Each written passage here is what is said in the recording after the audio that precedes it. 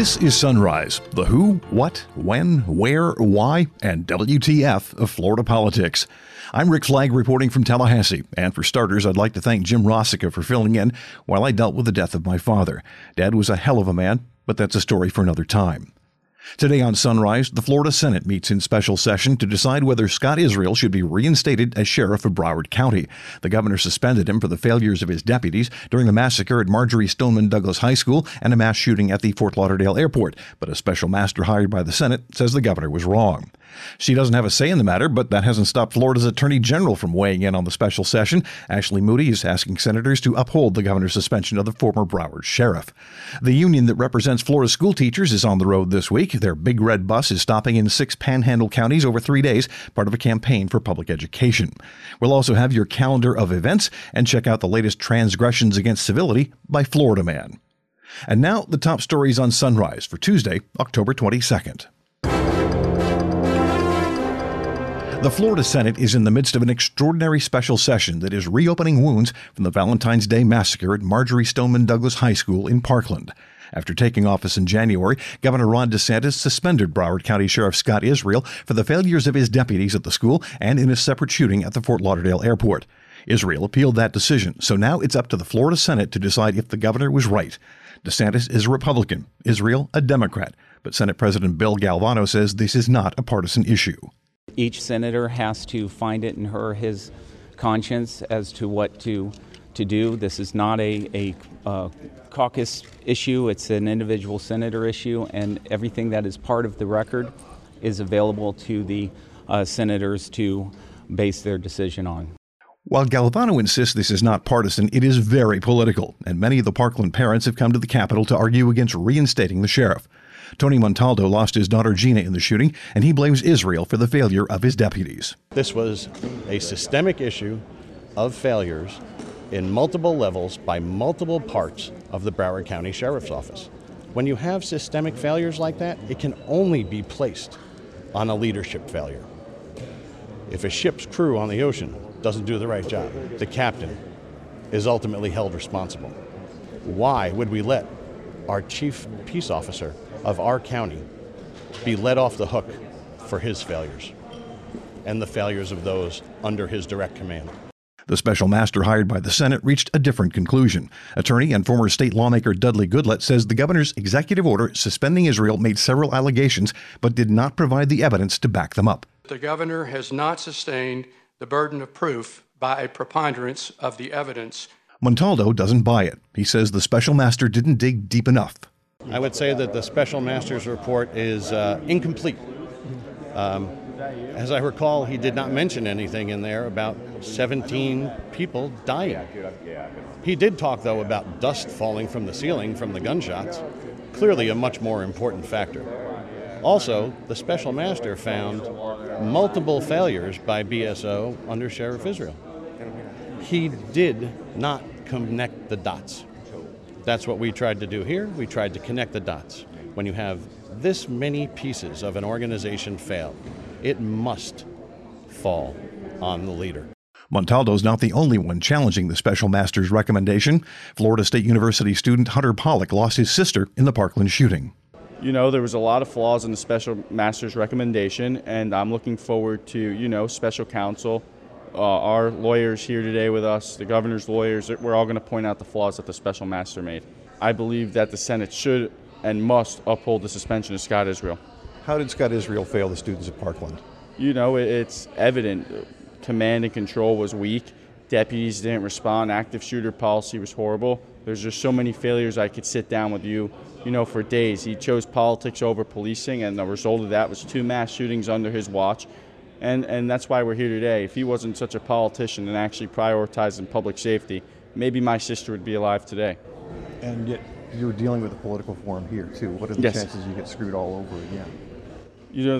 I'm optimistic. The Senate seems like reasonable people. They seem like they're willing to listen to the facts of both sides. This is what it is, pretty much a trial, and I could just stay optimistic and hope it goes in our favor.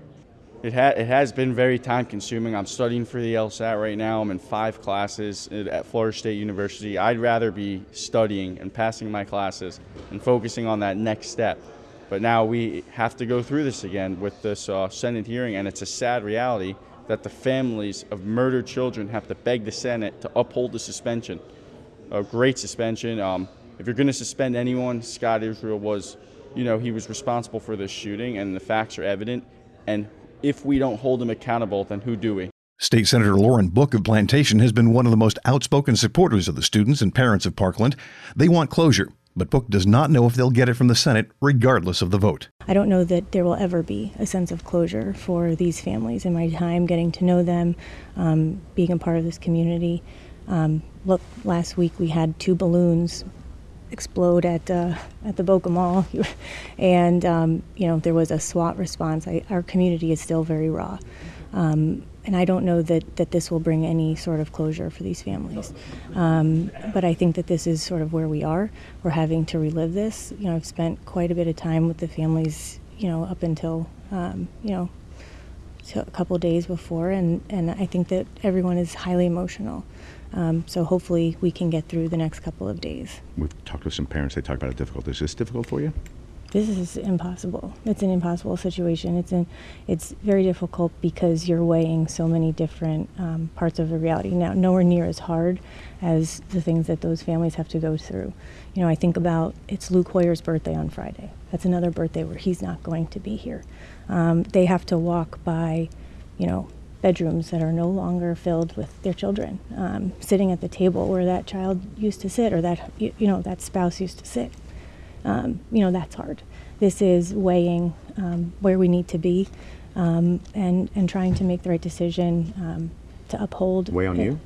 Oh, absolutely. As one of the, a Broward County member, weighing, overturning an election and denying those individuals their say and who they have in that place. So it is very, very difficult. There is no easy answer for lawmakers. They're dealing with grieving families, legal technicalities, the balance of powers between state and local government, and partisan political repercussions that could haunt them for the rest of their careers. But Senate President Galvano says they'll try to do the right thing. I have faith in the senators that they're going to rise to the occasion, look at everything, and adhere to the standard, which is what, in their conscience, is best for the people of Florida. The full Senate begins deliberations on Israel's fate tomorrow. Florida's Attorney General Ashley Moody is backing the governor's decision to suspend the Broward sheriff. She actually doesn't have a say in the matter, but Florida politics correspondent Ryan Nickel reports that Moody released a letter Monday saying the Parkland shooting represents the failure of an entire organization that failed to protect the Parkland families. The AG also says the governor's suspension should be upheld in order to ensure the safety of Broward County and the accountability of our leaders. The Teachers Union is on the road trip through the Panhandle this week, part of a new campaign for public education. The Florida Education Association says the Sunshine State ranks in the bottom 10 of the states nationally in per-student funding and in pay for teachers and support staff. That includes teacher aides, bus drivers, food service workers, custodians, even office staff. They're asking state lawmakers to come up with $22 billion in new funding over the next decade. The FEA's Big Red Bus Tour started out in Bay and Gadsden counties Monday. Today they're in Okaloosa and Walton. Tomorrow they'll be in Santa Rosa and Escambia. Next up on Sunrise, we're talking with Steve Vancour, our resident pollmeister. Steve, you've been keeping an eye on the Rules Committee in the State Senate during this special session as they consider the governor's suspension of the former Broward sheriff, and I wanted to get your take on the spectacle. Well, Rick, we're a political show, and we're used to hearing, talking about this stuff through a political spectrum.